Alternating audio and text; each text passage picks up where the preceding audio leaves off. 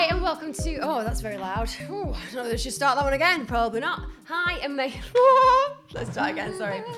Sorry, it's very loud, yeah. Bonjour. He'll just put that one on. We may as well just start from there. I'm going to. Welcome to Making Sense of It with Emma Kenny, Peter Smith, and tonight who've we got? Holly Matthews. We've got the beautiful Holly Matthews. Obviously, this is a great pleasure for us. We're not going to lie because it's I have a little dog at my feet here. I look a little bit strange, like I'm being really like not involved. She just brings one with her everywhere. It's just a little tiny dog, just like scratching my feet like legs. We don't know whose dog it is. What's happening tonight is we've taken a bit of a detraction. Firstly, it's in the evening. You'll notice there's not lots of bright lights. Secondly, yes, we have wine. We have wine. One angle, 3 microphones. And most importantly, we've got Holly with us. So we have just finished a clinic, done a live clinic on Facebook. We've been saying we're going to do this for ages. We've had a lovely day together. I've met her amazing children. This is literally the first time we're really sitting down, hence why they've got a glass of wine.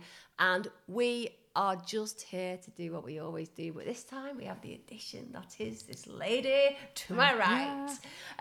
So, Holly, you probably haven't ever seen us doing this podcast, but we just talk a lot of rubbish. Well, that's not brilliant. Lie. That's perfect. That's what I like to do most days, every day. Always. I was going to say just every day. Just constant. Yeah, constant. Give nonsense. us an overview. Tell everybody about you. We have quite a lot of people from overseas who watch us who might not know who you are in the UK. So please give us a repertoire from the beginning to now. Okay, so my background is that I was a TV actress when I was very young. I grew up on television, so a child actress. So I started when I was 11 on a show in the UK called Biker Grove.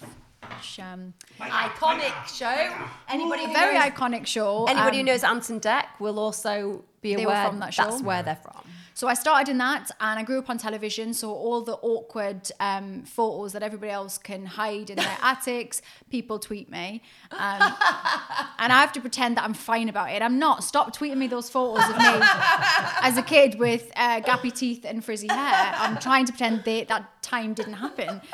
So I grew up on television, and growing up as an actor, I had all the awkward self-esteem issues that actors have, magnify all the teen stuff that people have, but magnify because I was on television and having to deal with that. And so I had to work on my mental health a lot. And it wasn't a thing that was talked about when we were growing up. It just wasn't.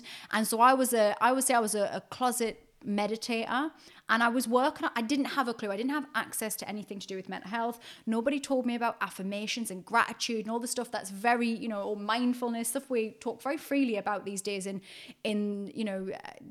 Just people are just talking about it, but it wasn't then. And I knew I didn't feel good, so I worked out ways to try and make myself feel better. And actually now, as an adult who's then learnt about that stuff, I realised, this is actually a thing, like affirmations or thinking positively. There's actually things that people do, mindfulness and meditation, but I was just winging it at the time. And so for many years, I'd have people would just come to me and ask me, more of a mentor type thing, that people would come to me and, how do you deal with life in this way? How do you bounce back? Because as an actor, you are constantly getting knockbacks. No matter how much success you have more knockbacks in 1 month than most people have in their entire working career. And so I just learned to keep bouncing back and drive forward and always look, be optimistic. I do have a little tiny dog still like, give me attention. Come here. So that was always a thing. So working on positive mindset was always a thing within the background with me, but I never necessarily saw it as a path I would take. I just thought, I want to be an actor. I was very focused on that. And then in 2014, I was married, 2 kids, and my husband was diagnosed with brain cancer. And for the 3.5 years, my husband actually passed away. He died in July 2017. And I don't say that flippantly. I can say that, I guess, detached from it. That doesn't mean I don't have emotion or cry or all the normal things that people go through. Well, you say it factually, don't you? But I say it factually because that's what's happened. And I've said those words a lot. So it's not that I'm emotionless or that I didn't love my husband. It's just I've said it a lot. And it's part of my story. And actually, it's why I brought all my work close to home. I stopped doing TV acting work because I wanted to be around my family and my children, and I focused on that. But what I found is actually I really did have a talent or a natural ability when it came to mental health stuff. And I just found that I decided that I wanted to be forward facing. So I like the life coaching aspect of I've only had 2 sips of that wine. The life long day. The life coaching aspect. So I like the forward facing. I'm very much about problem solving and not dwelling on stuff, for being, just finding solutions to things. So that suited me most. And so since my husband died, it's kind of accelerated, because there was a lot in the UK. There was a lot of press surrounding his death, mostly because I'm an actor, but also I vlogged about it. So on YouTube, I talked openly about what was happening. And I did that for a few reasons. I did it, one, because I wanted to make sense of it. And I think I mentioned earlier to Pete that growing up on television meant that being in front of a camera was my safe space. It was my place. I felt very comfortable. And so actually for a lot of people, me vlogging in a hospice might seem absurd. Like, it might seem really inappropriate or egotistical or trying to get attention. But for me, it was my way of, maybe that was my therapy. That was my way of talking it through. It also meant I never had to explain what was happening to people around. And my daughters will have access to those videos as they grow up, and maybe it'll make sense to them. And I've not watched them. I mean, there's a lot on YouTube. There's a lot actually that I kept private as well. And I have seen a couple of those, but I don't even remember any of it. So actually, I know that at some point, I just felt like if I document it, at some point it will make sense to me.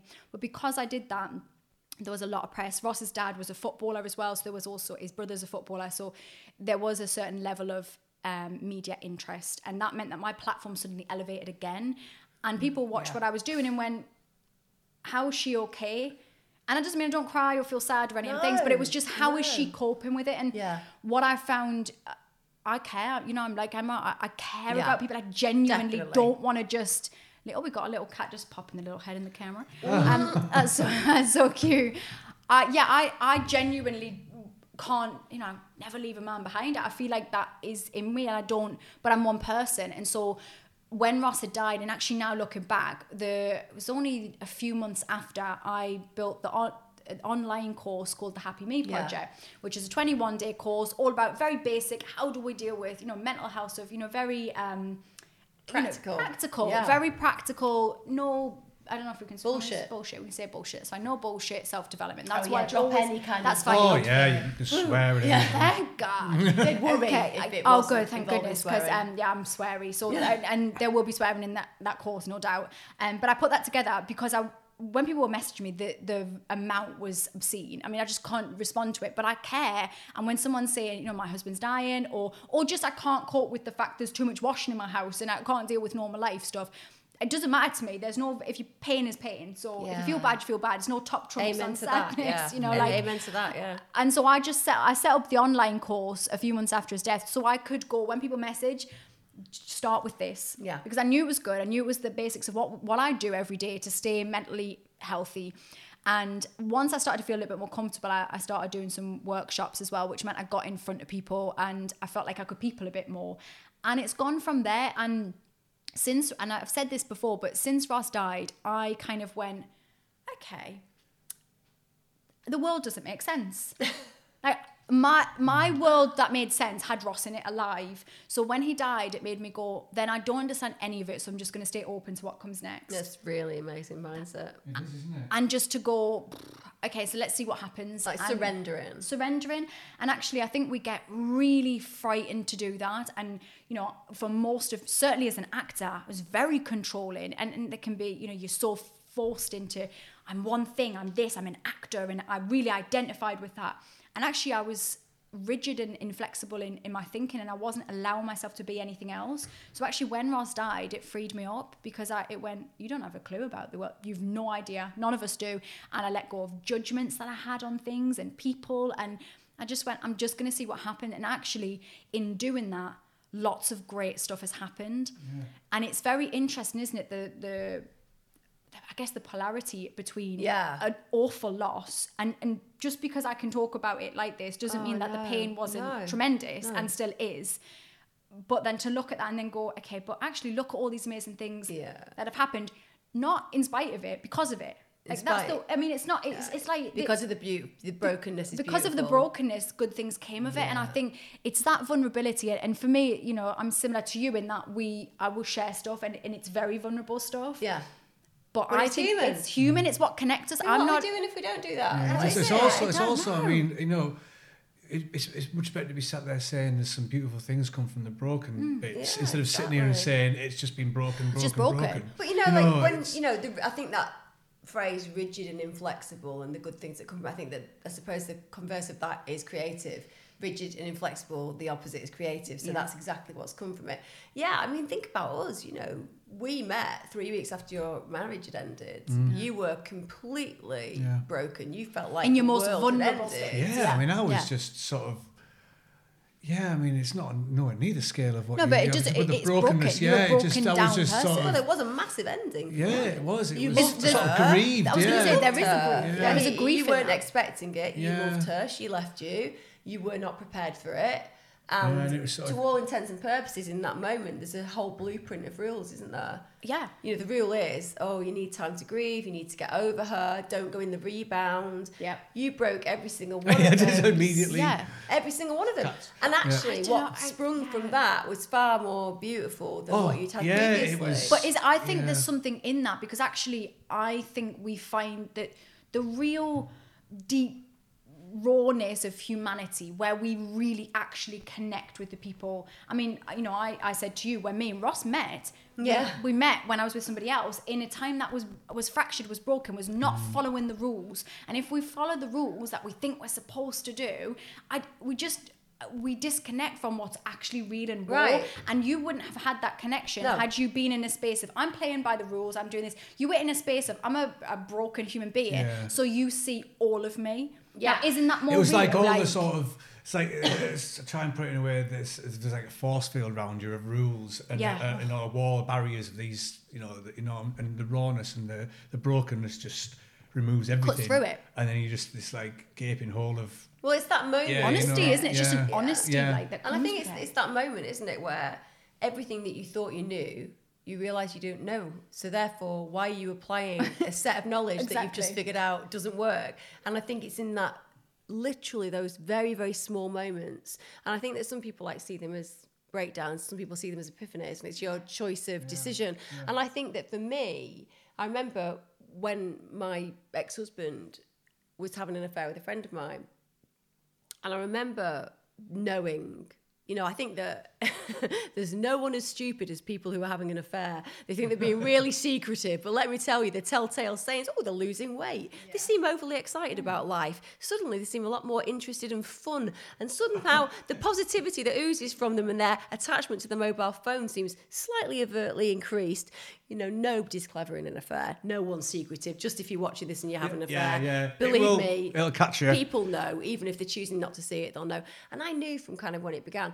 And I can remember the night when I was sat at home, and I knew that night was the night that I was going to challenge it. And he was at her house doing NLP. Believe me, if a practitioner does that to you, they should be done in the code of ethics. So he was there doing that with her, and I knew I knew they were fucking each other. I knew that. There was no choice at all. It was in my head. And I waited up till 2:00 in the morning, and he walked in, and I challenged him, and he didn't tell me the truth. And then I just said to him, you know what? The hardest thing that you can, and cruelest thing that you can do to somebody who's innocent is to try to make them seem mad because they're telling the truth. And actually, with respect to him, and I really do respect him, because ghosting these days, isn't it? yeah, but I do genuinely believe that guy in that moment could have completely lied to me and tried to get away with it, and he didn't. And I really respect him for that. And I have a really good relationship with him. And I think part of it is that.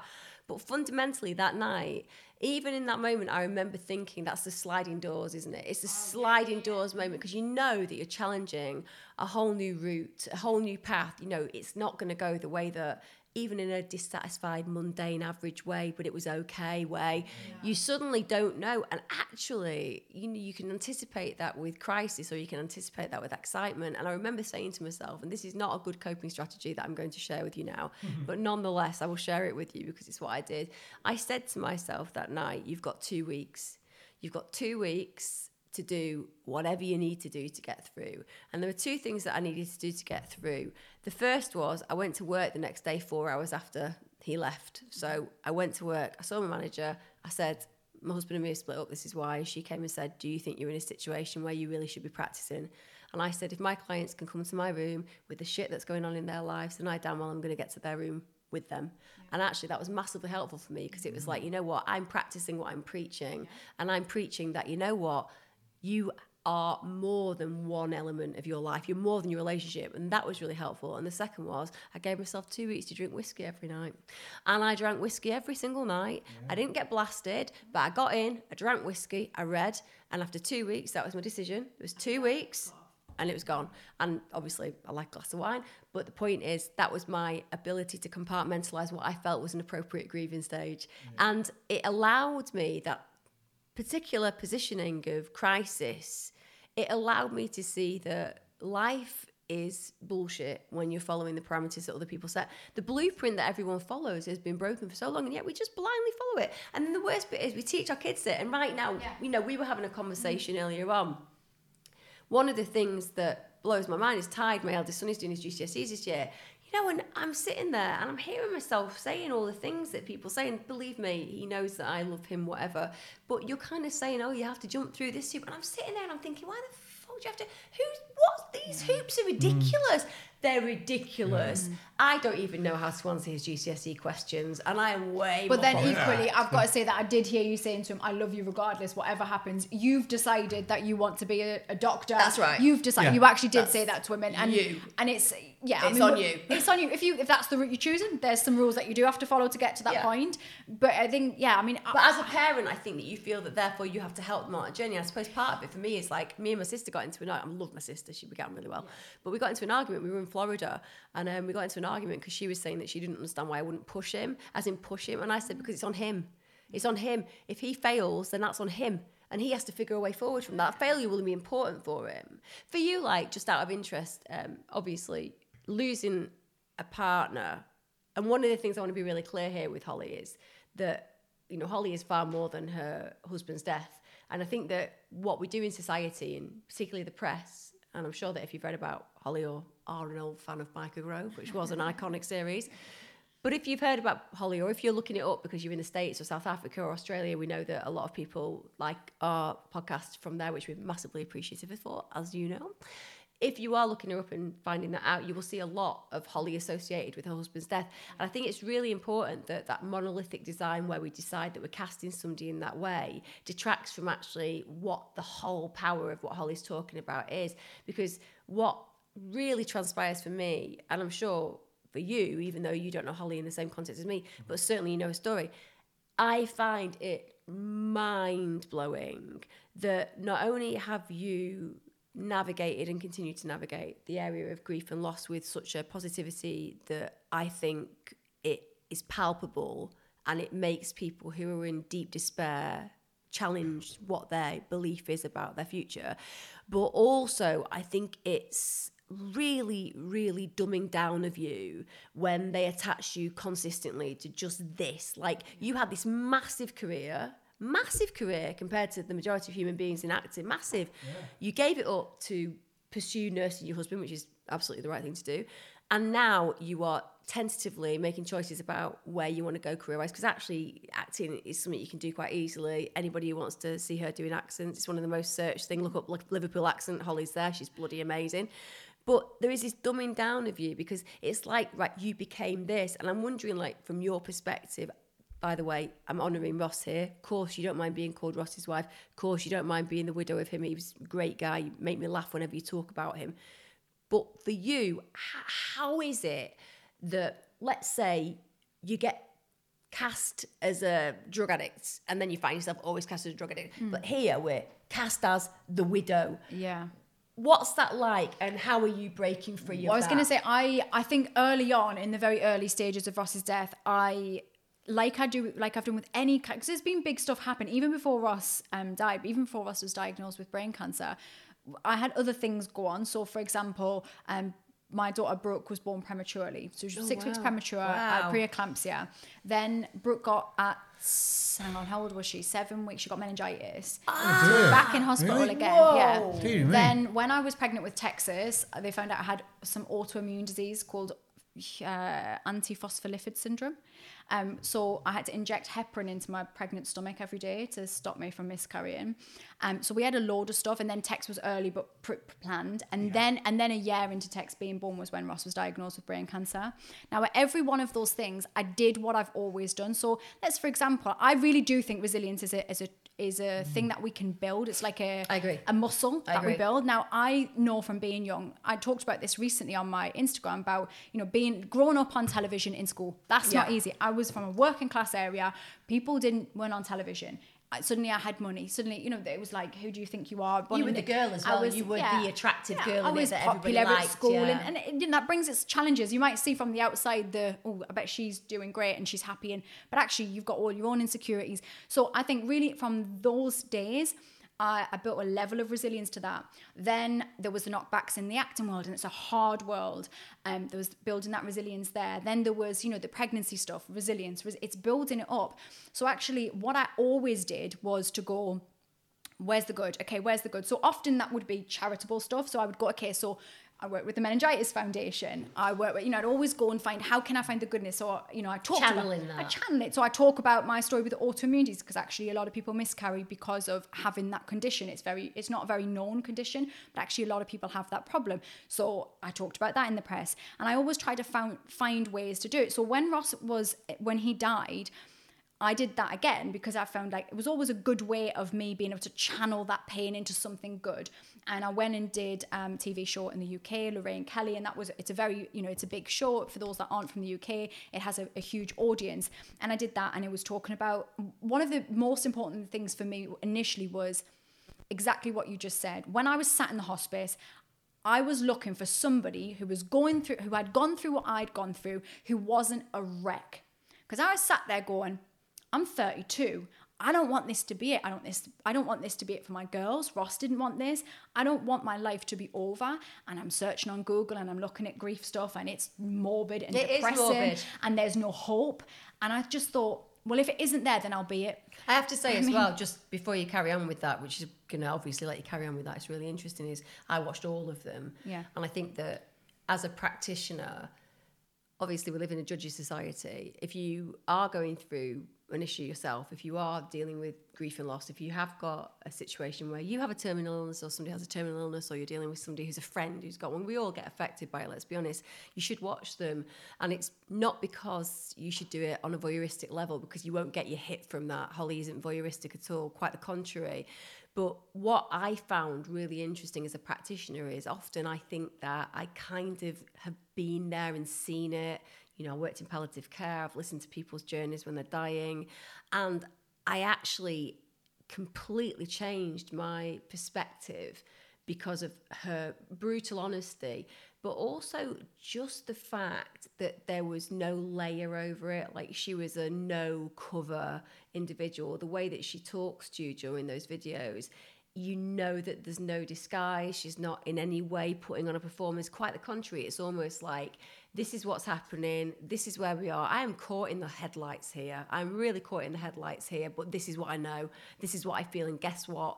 This is how it is to love somebody dying, but don't forget that you love them and you're grateful for that. So just to put it into context there, if you are going through it, I think it's really worth visiting, and we will put the links at the bottom of this. Pete, it's always great at doing that. He forgets half the time, but we'll remember this time. Yeah, I do. I'll remember this time. But I do want you to hear that, because like I said, I don't want Holly ironically connected with this forever.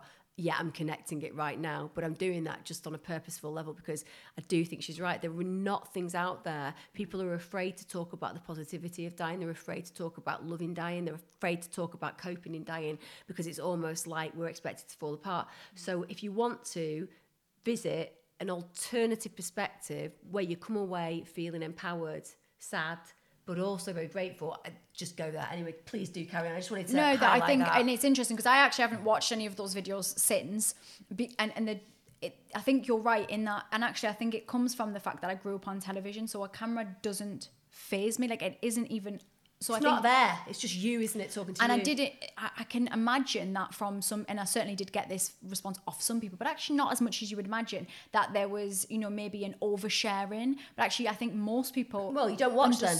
Don't watch. Yeah. That's the irony. Don't tell me I'm oversharing. Don't watch. I'm going to overshare. I know, and I think from most people that watched it, I think they understood that it was cathartic for me, and there isn't a layer. And I'm not saying that there just wasn't. I didn't think about it. I just thought, I'll get it out. I won't have to say it again. It's done. People won't ask me. I won't. And it worked because people didn't. And yes, okay, it was in the press and all of that stuff. But, you know, I didn't have to talk about it. And actually, you know, going forward from that. So I did, you know, in answer to the question, I talked a lot about grief and that stuff, because actually there was a message, and there felt more of there was a mission. I'm very, I guess, mission oriented. I need to have a thing, a drive to what I'm doing next. And initially it was, right, I will get through this stage. It wasn't, I guess, a conscious thing of going, I need to get through it, but it was, I'm channeling it into this right now. I'm going to talk about it because maybe there can be lessons, maybe other people can learn. And I was seeking that, and I didn't really see it. And so I thought, well, I'll talk about it, and I'll talk about the messy bit, and I'll talk about the fact that you absolutely love someone, you're desperate for them not to die, but at the same time you're wishing they would die sooner. Gotcha. And that is a painful thing to admit. And I think people feel guilt surrounding that, because they're going, but how can you want someone? I'm watching my husband starve to death. I don't want to see that. But then on other things that people didn't talk about, you know, Ross, and I've spoken about this, my husband had autism, so he was very black and white in his thinking. He loved science, he loved nature. So actually, in a weird, messed up way, I'm sat there knowing who Ross was. We were together all of the time, watching his body erode and do what bodies do when they're breaking down and dying. And I'm thinking, Ross would love this.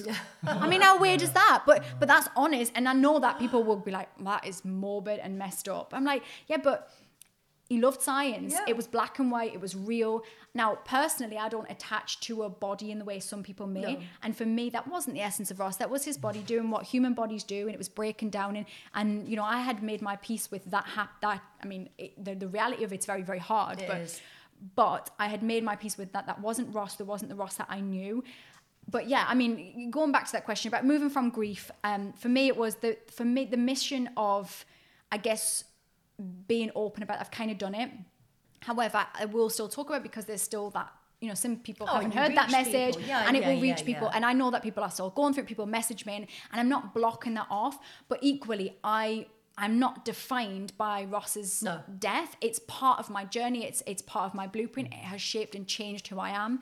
And, you know, and I'm still very much in the mix of my own grief, my daughter's grief. Oh, yeah. You know, that's a very different thing, parenting grieving children. And that will be an ongoing thing where we're learning all the time. And I've never done that before. And I'm having to learn constantly on how to deal with children. And that's a book. I think that's a book you need to write, is that's how to cradle children through this. Yeah, and I learn constantly. And my children, but the one thing, and I'm similar to you in how you parent. Yeah. So it's about, for me, I don't know the pretend stuff I'm supposed. So my children know about sex. So my children, I mean, in fact, just yesterday we watched Pitch Perfect, and there's reference. And my youngest one didn't watch it because she was bored, but it's not because I didn't let her watch it. She just was bored. She was watching something else, and she went to play. So my older one, who's 8, and she said, "What's sex again then?" And I said, we talked about what sex is, and it's how babies are made. But she said, but because the thing had referenced it in an enjoyable way, and in people that weren't married, and you know, they weren't. Yeah. And so I said, well, actually, you know, some people do have sex to make babies, but equally, as two consenting adults who care about each other and respect each other, they will have sex because it's enjoyable. Yeah. Now, for some people, that would be, oh my God, you cannot tell your 8-year-old. I didn't know the stalk story or whatever other story you've got to make up. I don't know the rules. And it's the same with every other aspect of, if my children ask me a question about something, then I'm going to answer it. Because I am shaping them to be adults that are fully functioning, not massive babies. Yeah.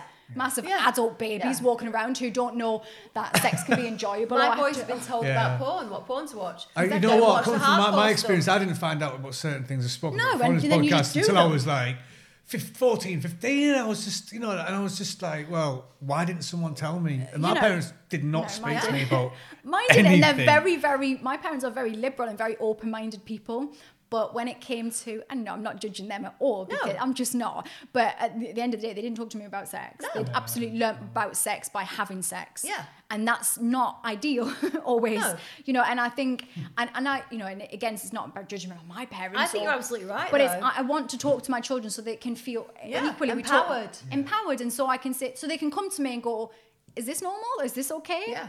You know, and my children do. I mean, they came into me and it's quite, you know, they're two young little people and they came in their little naked bodies and they were like, our fairies are different. That's different. And, you know, that's it. Isn't that an interesting thing about our bodies? And I was like, okay, this is I mean, as a childish adult, I want to go, oh, that's funny. That's hilarious. But as a grown parent, I'm like, okay, all our bodies are different. It's fine. Everybody's bodies are different. And it's cool. Don't worry about it. Everybody comes in different shapes and sizes. I think parenting's changed, hasn't it, from the sort of 70s, 80s and even 90s. I do think that there are a lot of people, like Holly's saying, I don't think a lot of people I don't know if it talk has. sex. I don't think it's changed as much as yeah, we well, think it has. I've tweeted recently, so anybody who's listening to this and anybody who sees me on TV and anybody who knows my kind of opinions personally, like I'm a massive advocate for LGBTQIA. I have a really, really clear agenda as far as equality goes.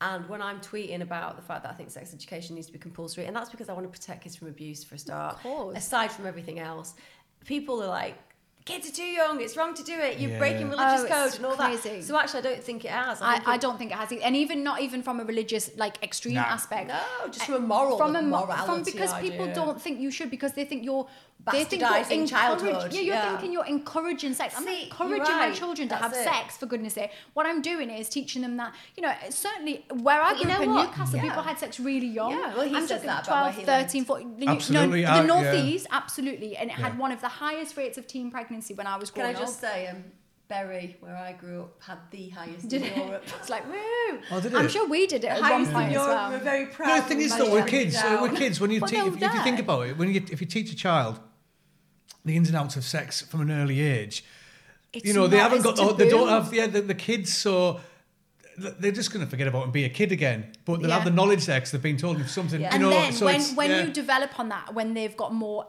teen brain, or when they're starting to, you know, think about that and get the feelings, then they're not as scared because you've already broached it. I broached it on a scientific level. Now that's now progressed this week, where Brooks went, hang on a minute, I just heard something there that meant that it wasn't just about making babies, Mum. Yeah. Okay, so now we develop it. Now I've already discussed the science side of it, the bit that made them go, ugh, that sounds disgusting. Yuck. In fact, actually, it did make me laugh because my brother and sister-in-law, before they had their little boy, they didn't know that I'd told the girls what sex was, and my sister-in-law had them in the car, and she'd said something about, asked her about wanting kids, and then they'd explained how babies are made to her, and she'd obviously said, oh, I don't fancy that. So they came to me and they said, oh, Xanthi, that's my sister, Xanthi wants to adopt. And I was like, oh, okay, this is news to me. I didn't know that, does she?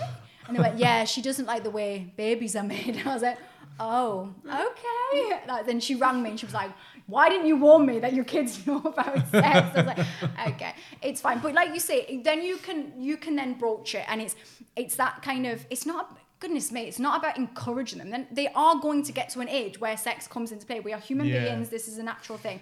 But then you can go. And I'm excited for them. Like I've got healthy sex life. My boys are 16 and 14, right? 16 and 14, and we are so transparent. I mean, literally, when they were very young, I started to talk to them about sex because one of the reasons for that, and I really don't care about other people's opinions on this because I live my proof with my children. I live my proof. So if I got it wrong, I live my proof, right?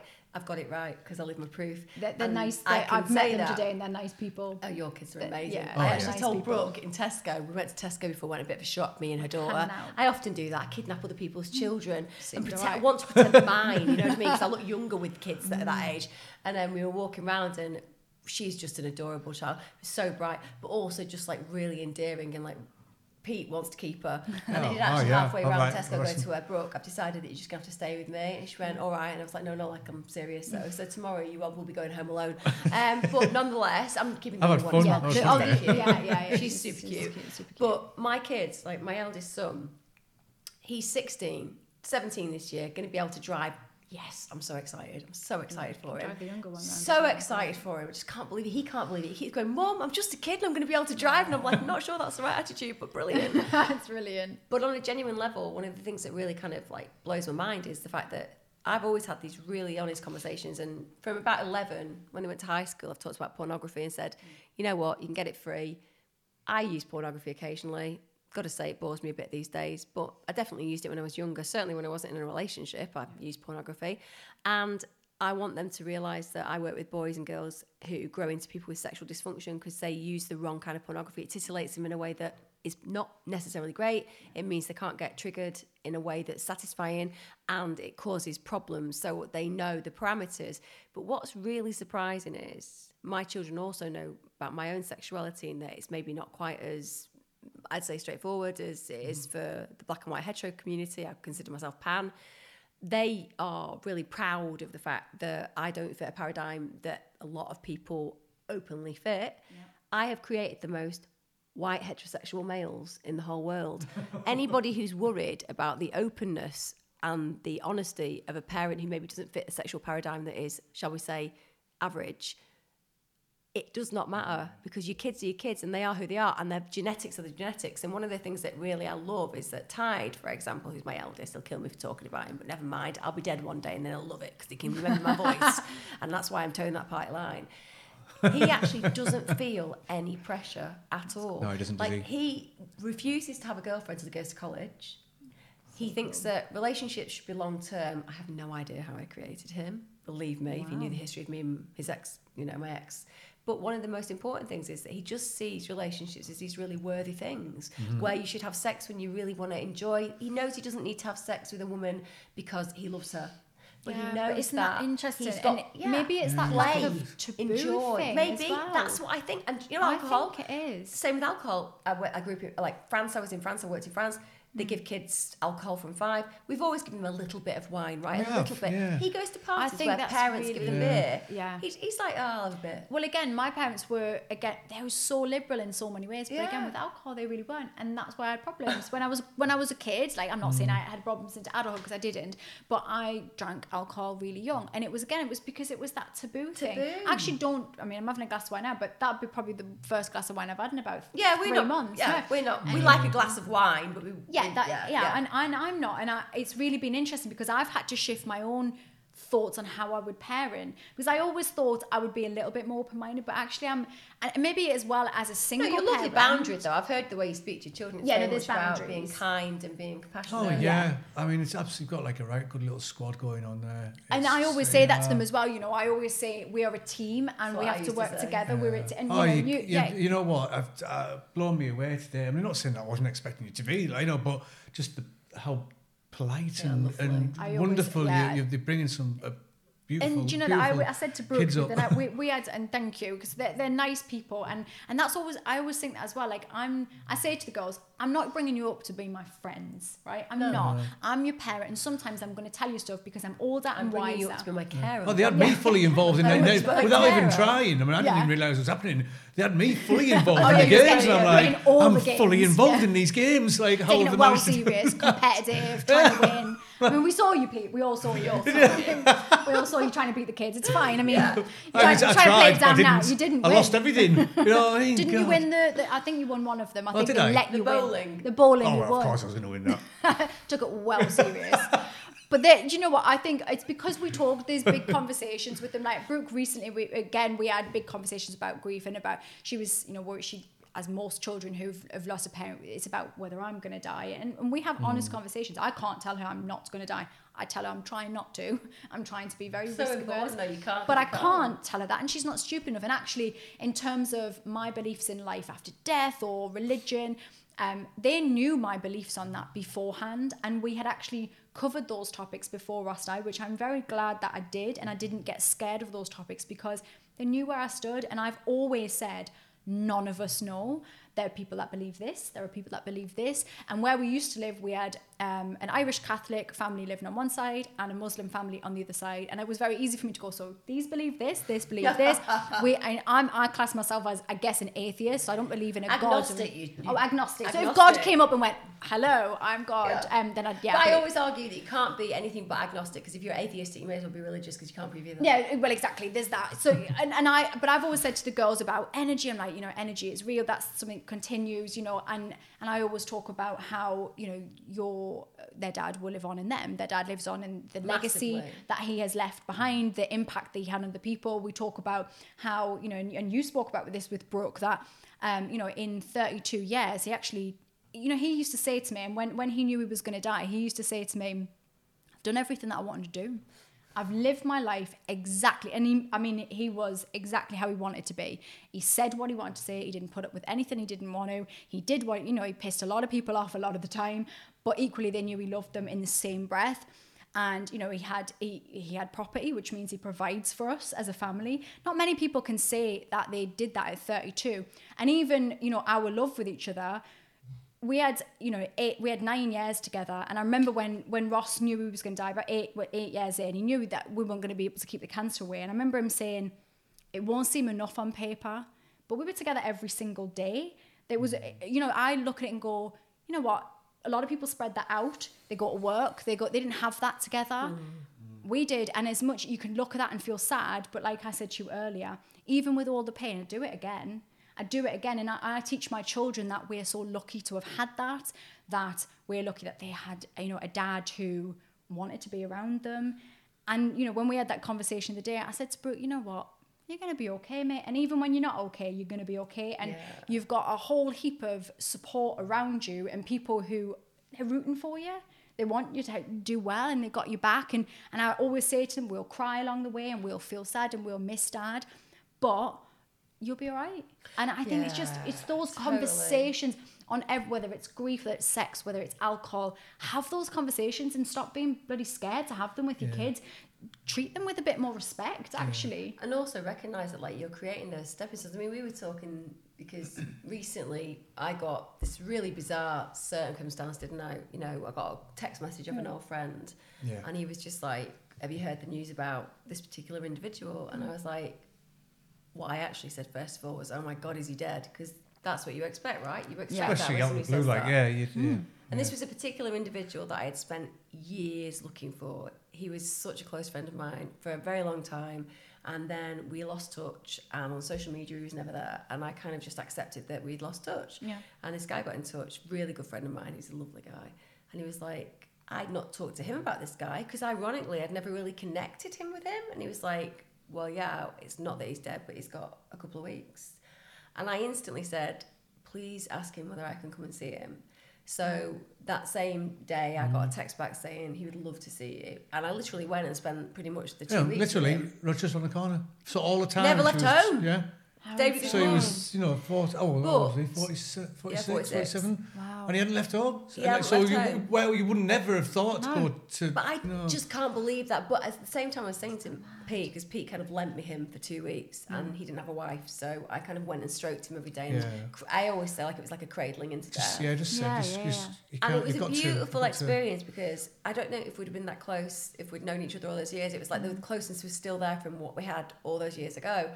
But what was really expressive for me and internalized as well was this sense of there is just something so uniquely natural about death. Like, we do so much to fight against it. We have this almost ideology with eternalism where we want to feel that somehow we can cheat death, we can prevent it happening. Or we talk about, well, it was a great death because they were 95 and they died in their sleep. There were all these terminologies. They had a good innings. Good innings. And my thing is, like, when you're present, and now this is the third person I've been present with, a very loved person I lost when I was in my 20s. Pam, my best friend who I was with as she took her last breath, is my best friend in the world. A few years ago, and now this particular individual who I loved very much when I was younger. And ironically, as opposed to it taking me away from a desire to kind of like, you know, cheat day. I don't want to cheat. I like the idea. I like the idea of death. I actually think there is something almost so organic. Like, I felt privileged and honoured in all of those situations. That isn't to say that I don't miss people. I miss them massively. Well, it's in every human's blueprint to know that. I feel so blessed. Like, yeah, that's. I think there's something weird that we try to run from it, right? Well, Ross didn't, and that's interesting. Like, Ross really understood. Like, he used to. I mean, jokes aside, he used to say from when we met, "I'll be dead by the time I'm 30." Really? Yeah, I used to say it, and I used to go, "That's morbid as fuck. Like, why are you saying that?" And he used to often say, "I'm due a funeral." I mean, what kind of business is that? I'm due. He said, "I'm due one," and I'd one for ages. I'm due a funeral, but he was never scared of death, and.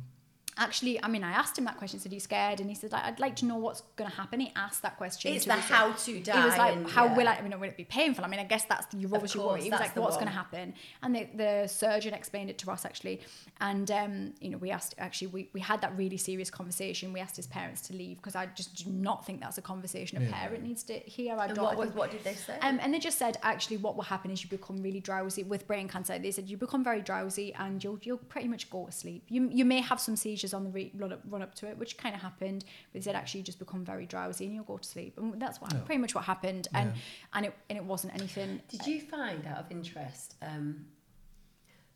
when Pam died? Obviously, I was there for the days before, and I was there during, and I was actually texting somebody to complain when she actually took her last breath, but nonetheless I was next to her. There was something completely non-profound about that last breath. I know this sounds ridiculous. No. I mean, she had everything, meant everything to me, and losing her was massive. But you'd already had those. It was like it was so like. Do you know what? Yeah. I mean, and I'll share this with it. Me and Emma connected properly actually when Ross was in the hospice, and you had. Yeah. I mean, it hadn't really been long since you had lost Pam. No. And you messaged me, and I was, you know, I was there in the hospice waiting for Ross to die, and we were listening for the change in his breathing and the death rattle and all the stuff that you're going through. And I was scared. I was scared that I was going to miss it. I was scared that it was going to be horrific. I was, you know, all of those normal things that while you're sitting just waiting for somebody to die. And you messaged me, and you actually gave me a lot of comfort in just saying that it's not going to be as big a thing as you think. It's actually going to be quite a nothing moment. Yeah. And I can remember what happened on the day of Ross's death is that, I mean, we were around all the time, and the nurse, I mean, they're great in hospice care. They really know. And the beautiful nurse, and name escapes me, but she was a beautiful person, is a beautiful person. And she actually, in the morning, she was in with me for quite a while, and she just went, "I think it's time to get Mum over. Get Mum over." And I went, okay. And then we got everyone round, and we rang actually Ross's brother, who's a footballer, and he was it was actually the season hadn't started, it was pre-season, and we said, look, it's going to be today, we don't know when, but it's going to be today likely. Do you want to be here? Have you made your peace, or do you want to be here? And he went, I'm going to play 45 minutes and I'm not bothered if I'm there. He'd made his peace, he'd said bye to his brother, and we all sat round, and actually we thought he took his last breath in the morning, and then he didn't. And then we all just sat around and we were joking and laughing, and it's weird, like there's that gallows humour thing. I agree. Human, like we were making jokes because when he took his last breath, his mum did what mums do, and she did, you know, they're trying to not have him die because that's what mums do, and he took another breath, and so his dad was like, oh my God, like, I don't know what you did. And we were like, me and his sister were like, Jesus Christ, she's the Messiah. She's the Messiah. And we were making jokes. I mean, you've got to laugh because it's a weird situation. And actually, I left the room, which, to be honest, at that stage, I was really struggling to leave the room. And I left the room to go and get some food. And bear in mind, I wasn't eating very much at all. The fact that he died while I was eating is outrageous and rude. And so I had about 2 mouthfuls. And then his sister had said to him that she loved him. And so we came in, she went, I just said I loved him. And then he was taking his last breath. And we were all there. And one of the things for me, actually, because I knew it was going to happen. One of the things that I really didn't want to do, it sounds weird, but I didn't want to pack his stuff up after. I get it totally. Because it felt like, oh, there we go then. That's it. Like, it just felt really strange. So I thought, I'm going to do everything so I can just leave. And I don't have to pack stuff. And you know, people, certainly because there was a lot of press, there was a lot of stuff was sent to us in the hospice, and there was things up. And I just thought, I'm going to take all of that. On the days leading up, I took everything down because I was like, it's too much to. But that ritual of like, just gradually, just not, and I didn't want to do that, so I was like, let's just get this shit out of here. And when he died, you know, there was that moment of, do you want to be on your own. And it was so weird because it wasn't him, it was just a body. I get that totally. And, you know, even we put a lot of pressure, and certainly in the UK, you know, we might have a coffin, and Ross was cremated, but, you know, we had a Sheffield Wednesday coffin just because he'd have quite liked that, I guess, you know. But Ross had very much been part of, he told me what he wanted for his funeral. When we had his second brain surgery, we didn't know whether he'd pull through. Actually, he had about a year after that, or maybe sometime. But he did things like he designed some badges. He designed, like, he's very good with artwork and creative stuff, and he designed some sort of Sheffield Wednesday style badges with Ross, memory of Ross Blair. He designed them himself. Now, at the time when he was doing it, I was like, do we have to? I mean, really? Really? Yeah. And his uncle's really into badges and stuff, and so he knew people that would get them done. And he was like, yeah, I'd like that. People would like a badge. I think people would like a badge. It's a nice memory, isn't it, a badge? And he was always forward thinking about how other people would deal with it. You know, even him having the second brain surgery, that's a choice, like whether you have that or not. And I said to him, look, this is your journey. You make that decision for you. I'll be supportive on whatever you decide. That's a big decision. And he said at the time, I don't want people being left wondering if I should have made that decision and done it and give it a shot. Wow. But he was always thinking about what other people would left. I mean, even down making to sure that the closure was exactly confirmed. It was even things like and people, and there's no judgment either way on this. Some people will do letters and, you know, for their children, or things for the future. And Ross went, I cannot make decisions for my children in the future. You know, people saying, oh, on your marriage day, he's like, I don't know whether they'll be gay, whether they'll not get married, whether they'll, you know, I can't make they should not be making choices based on what their dead dad is saying. And also, I think there's it's totally, completely individual, but I also think that it can be quite sad. Yeah. To have that. And even like, I mean, it's kind of funny because we don't have religion, any of us. So I mean, I guess some people kind of believe in an afterlife a little bit, but there's no really intense religious. I am ritual. totally going with the end film where I get to have Backstreet Boys the minute that I die playing to me. That is my heaven. Well, do you know, people sang in Ross's funeral. Honestly, like people just like, and I don't mean like choir songs. I mean like people sang the specials. Yeah. I can't even think of it now. I'm like fully going with Afterlife. Enjoy yourself. Totally message to you, Rudy. No, enjoy yourself. It's later than you think. Everyone sang that at his funeral. It wasn't meant to start, but the song came on, then people just started going singing it, and it was actually I Am the Resurrection by the Stone Roses the other day, didn't we? Yeah. Amazing. But isn't that? Do you know what Ross really loved it? He met a nurse actually who just planned her funeral when we were in the hospital one time, and he was like, I love that. I absolutely love that. And his mum then, because he really persuaded her, and he was like, look, she's paid for a funeral. She's like, look, I want to be in charge of it. I want to know how it's going to run. And Ross was very much the same. And actually his funeral, Louise, who we were speaking about earlier, a friend of ours, she was at the funeral as well. And she was like, people left going, oh my God, I feel really like inspired, uplifted. Because it was very much his message of like, enjoy yourself. It's later than you think. Live how you want to live. And that was absolutely his message. And I know, like, when we finished the funeral, I was like, he'd have loved that. But it's weird as well, because if you think about it more in a serendipitous terms, Pete often talks about sliding doors moments. And like you talked, so we kind of, because I'm incredibly nosy, know quite a lot about how they met. And they were both meant to be on a reserve for a job, and both of them were called in because the people had gone sick, and that's how they met. Yep. The serendipity of that, but then actually the serendipity of meeting a human who is going to die, but meeting another human who, through that death, is going to create something that can not just reach others, but that can change other people's lives, and that feels so moved by the experience, and also so like they were the right person to meet and connect with that human being, because they had the mind and mental state to not only cope with it, but to connect and thrive with it. It could only have been that situation with you meeting him, where he was allowed to be loved fully without fearing for you, and still have all the things that create a family and the joy of children, and a knowledge that his life had had great meaning and love had had great meaning.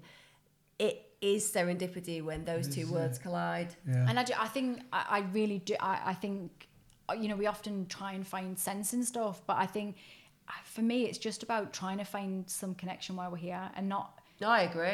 That's all we can do. Like we are going to lose the people that we love. They're going to die. Undertake to do it joyfully. Just seek out the moments that are good That's around one thing it. that every human has. We're connected completely. We can't. Why are we fight so that. shit at dealing with it as Why? well? I mean, It's why? That's true. Well, it's because society it's Because we been don't talk filtered about down it, yeah. from people who run countries to like, I know as far as that, like, this is how it should be dealt with. And this is how you should grieve, and this is how you should do it, and Yeah. this is, we have all these. I mean, it's the same across the board with everything. We have all of these rules, and I think it's just, I agree with you. I don't, there's so many things where you think, we shouldn't have met, we shouldn't have, it seems like we shouldn't, but then we should have for all those reasons. And a friend of mine, she always says, but that was, and whatever you believe, she'll say, but that was supposed to happen. Ross did what he had to do to be here. He was here, he did his thing.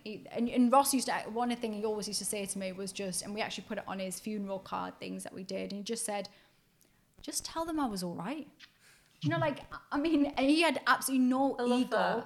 He was like, there's no reason, there's no, Dad I wasn't should scared, be dead. Dad was okay, Dad was happy. And I say that to Brooke in Texas all the time, like, Dad, what? And they That's love a it. massive Like, he joy. wasn't scared. He doesn't regret things. The only one thing I can actually say, and Brooke asked me this just, the only one thing is he'd quite like to go on an African safari. Yeah.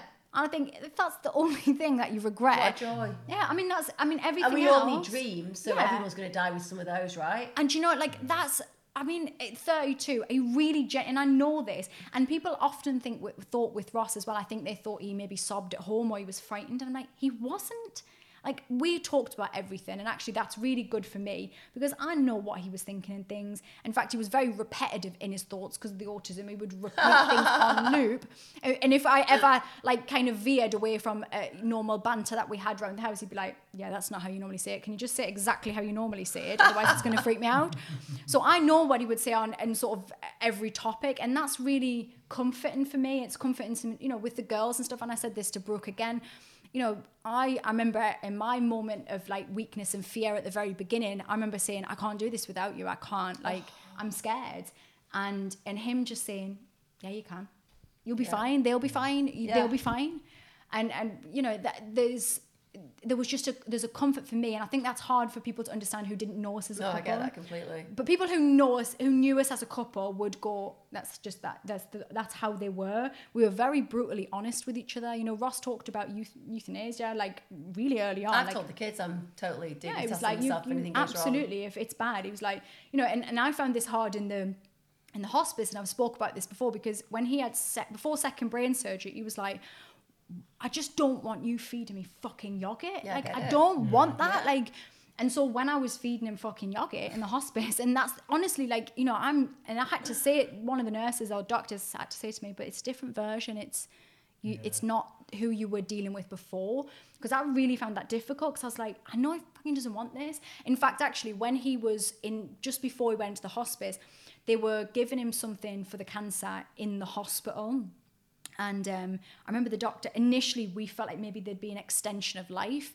And he was at this point where he was not there with his brain, was not there. He was disabled, brain damaged, and in a wheelchair, not really being able to walk. And he's speaking a bit, and we were getting moments of him. Yeah. And I remember the doctor saying, we can keep, we won't be able to get many better than this. And I went, what? And I was angry. I went, well, what are we doing then? Yeah. Because he didn't want this. Exactly. Like, he doesn't want this, and if you want, we're just going to keep him there, propping him up with the sticks, with puppet. Right, Absolutely, yeah. That's not who he is, and No. it's not what he wants. So can we just stop? And actually, for some people that's really difficult. But for that's me, such I was a moment of power. that was like me a going, moment of actually, I'm standing power. up for who Ross Yeah, was as a that's person, right. and he didn't want that. He's not staying for me. I'm letting him go because he needs to Yeah, go. I mean, it's not just about propping someone up as a body and going, here we go. They're still, well, they're not here because No, that's not Ross. exactly. That's a version that he didn't ask to be.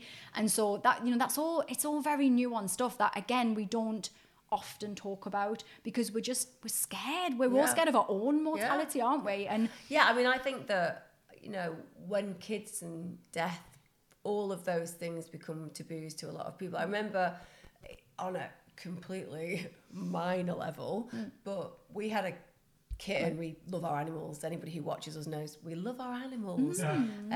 We had this year. You got another 2 shows in a day. they're talking about getting alpacas. So alpacas, let's do it. Pigs a lot. Yeah, 2 of them. But there was a situation where we had a cat, and the cat had feline FIP, but unfortunately it was a recessive gene, which meant that it shouldn't have happened, but it did, and he was a year old. And I remember explaining to the kids when we watched him, and it's really awful FIP because it just disintegrates the animal. It's like cancer, really. It's the same kind of thing. And when he died, the kids said to me, why did he die? And I said to them, you know what? There is a special opportunity where, in my opinion, lives are given to you so that you can tend to them because you're the right people to love them enough, even during that pain. Yeah. And if that cat, it's a tiny thing compared to what you went on about. But that cat was sent to us, in my opinion, whatever reason why, coincidence, serendipity, doesn't matter, because we could love him and cope with it. And we wanted to do that. And it came to us. And I think Ross is an example of how, tragedy, and it is a tragedy, of course, it is an absolute tragedy and a travesty. And it is unfair that you and your children do not get to have his presence in your life for the rest of your life. But also, it's an absolute celebration that Ross has had two they are beautiful. I genuinely mean that. I probably am. If you don't see Holly again, it wasn't me that disposed of her body. We have a big garden and a bag of lime. Oh dear. But the truth is that tragedy, isn't a tragedy at all. It isn't a tragedy. It's a thing of joy and creation and hope and possibility. And of course, children who are going to grow into adults who'll be memorised. And I say to the girls as well, we will. I said this to Brooke the other day. We will be better people because of this. I mean, I feel like I'm a better person because I know your story. Oh yeah, I mean, obviously a new story, but it's the first time I met you today, and I'm just you've blown me away. And this is just listening to. I mean, then you telling even more of the stuff that happened before. Losing Ross, the meningitis and everything. It's just there's a lot of stuff. But I genuinely, and I mean, I always feel like, and I've said to you as well, my sister's partner has leukemia right now, although he's in recovery. And you could feel, and I talk about this a lot on my social stuff as well, and I talk to people about this a lot. I don't feel sorry for myself, and it's not, I don't mean this like as some kind of weird, I'll just see what I can endure. Yeah, no, I get it. But life is not going to give you a let off. And if you think that you're going to get a let off, then you're going to be disappointed. Yeah. If you, not that I would class myself as a Buddhist, but in Buddhism, they talk about life being painful. They talk about that life is a painful place. And actually, when I first got introduced to some of the Buddhist philosophies and stuff, I was like, God, that's so negative. Like, no, it's not. This isn't a happy place. And but actually, I understand what that is meaning. As in, if you can learn to accept that, then you can create a really excellent life around that. If you fight that and you expect you're going to breeze through life, then you're going to be really disappointed, because we feel pain all the time. We feel pain when somebody offends us. We feel pain when we have to get out of bed in the morning. It's warm and comfy in our beds. We feel pain all the time. And if we think we're going to walk around just getting a let off, or even if you have something bad happen, you think, oh, that's me done. It's not going to be done. There might be something else. There's no sense in it. No. If you start feeling sorry and going, it's just me, I'm bad luck. No, you're not. Yeah. No, you're not. It's not just you. That moment's going to be, there'll be another moment. There'll be another moment. Yeah, there'll be another moment. And you just got to be, I talk about this a lot, but you've got to fill the in-between moments with good stuff. Actually, I use Ross as an example sometimes, because he used to say to me, I used to suffer with mouth ulcers from stress. And when I used to get one, they were really bad. I don't actually so much now, but now and then, because I'm a bit more mindful to watching what I'm doing. But I'd get them, and he'd always say, when I didn't have them, he'd go, recognize when you don't have a mouth ulcer. Really appreciate it. I know that sounds stupid, but actually I use that as a thing now, because I'm like, when you're not going through something, be mindful when you're not. Yeah, absolutely. Don't start dwelling on it or thinking about what worries are going to happen, what could happen. Just be mindful and go, be present. I'm not actually right now, it's all right. I'm just sat here having a glass of wine. Yeah. I could focus on what's just happened, Ross dying. I could focus on, what about my children do this, or something happens, or they can't get through their GCSEs. Or just enjoy the now. Just go, right, do you know what, right now, it just, we're having a nice conversation, and that's it. I totally agree. I genuinely feel like one of the things about resilience and core resilience, as you talked about before, is resilience says you'll encounter all the same shit, you'll lose all the same people in your life, you'll go through all the same pain, but actually you'll just weather it, because hey, that's life. You don't get to escape it, you don't get to dodge it. If you get a bit of good stuff, brilliant, but you know what, blink of an eye of existence, you with the sperm, you got the egg, you managed to get born alive. Yeah, well you done. managed to exist. If there's not gratitude in that, then there is a real sadness for me. Yeah. You know, when I was talking earlier on about a particular woman who talked at a TED Talk, and she described the fact that she was dying, she had a terminal illness, and she just was thrilled at death, not because she had not enjoyed life, but because she found life just so wonderful, and she considered herself to be a delicious feast for the animal, earthworms that would eat her, and that she hoped that she would be devoured and enjoyed. Yeah. And there is something beautiful about that process. As we all come to be, we all come to pass, and actually that is the cycle, and without that there is no meaning. So I think that's really important. I actually felt that, being at somebody's death, and I'd also been at the birth of my nephew, and there was just something Palpable, something isn't it? real. Yeah. There was something raw being at a birth totally agree. and a death, and understand that's real, that's life. All the stuff we get worried about. The in-between, all the in-between stuff, I nonsense, all agree. the absolute bullshit we get bothered about, all the shite we see on social media, and what clothes we're in, what fucking status we're, what job we do, what fucking thing we're attached to ourselves. It's nonsense, because we're all going to die, we're all going to give birth, we're all going to do these things, we're all going to grow old if we're lucky. If we're lucky. I mean, my dad always used to say that, people talk about being old, and he'd be like, yeah, but what, it's a privilege. Like the alternative ain't much better. No. Yeah. I'm like, I've never looked at it like that. Actually, it is a privilege to get old. it's a isn't privilege. It? Like, My mum always said that about the kids. My mum always said, when I said, I never want them to leave home, she just used to say to me, one of the few things that my mother empathically ever has said to me, but my mum would always say to me, the alternative, if you've got healthy kids and they're living a life like you are, you're blessed, and it's true. It's true. Thank you so much. It's been one of the most interesting points. I've been sat here, literally, I haven't said much, but I've listened. It's been wonderful. Sorry, I got shut me up. No, it's been absolutely wonderful. It's just been Quite mesmerised just contrary. listening, and it's just, it's been so I feel like interesting. we need to get Holly back for some more. Nice. I think It's interesting. I feel like we've only kind of scratched the surface, and we didn't really get to go on to talk about all of the life work stuff. So just to say that Holly runs the Happy Me project. She has downloadable resources that you can purchase from her website, and actually brilliant. And I will put links on this. The links Put some links on. I'll badger him to put links on, so we make sure that we do. But I do, workshops this year in the UK, but there is online stuff for people who are further afield, and you can do those. You can do those anyway. I think maybe next time Holly comes up, we'll maybe do this podcast live. Yeah, and get it on Facebook. We'll do a Facebook live, but I think we can do a podcast live as well, which will go through to YouTube, Amazing. Facebook, Cool, everything. let's do it. So try to follow the links. Like I said, if you're not in the UK and you can't come to see Holly live at one of her particular workshops, please do download it. Practical advice, practical tips, practical solutions. Absolutely. And of course, if anything that you've been taught today, it's that there is always two ways to see life. You can see it through the negative aspect, you can see it through the positive aspect. And let's be honest, if my husband had died of brain cancer and I was a single mum bringing up 2 children and I was sounding like this, I know which one I'd choose. Take care.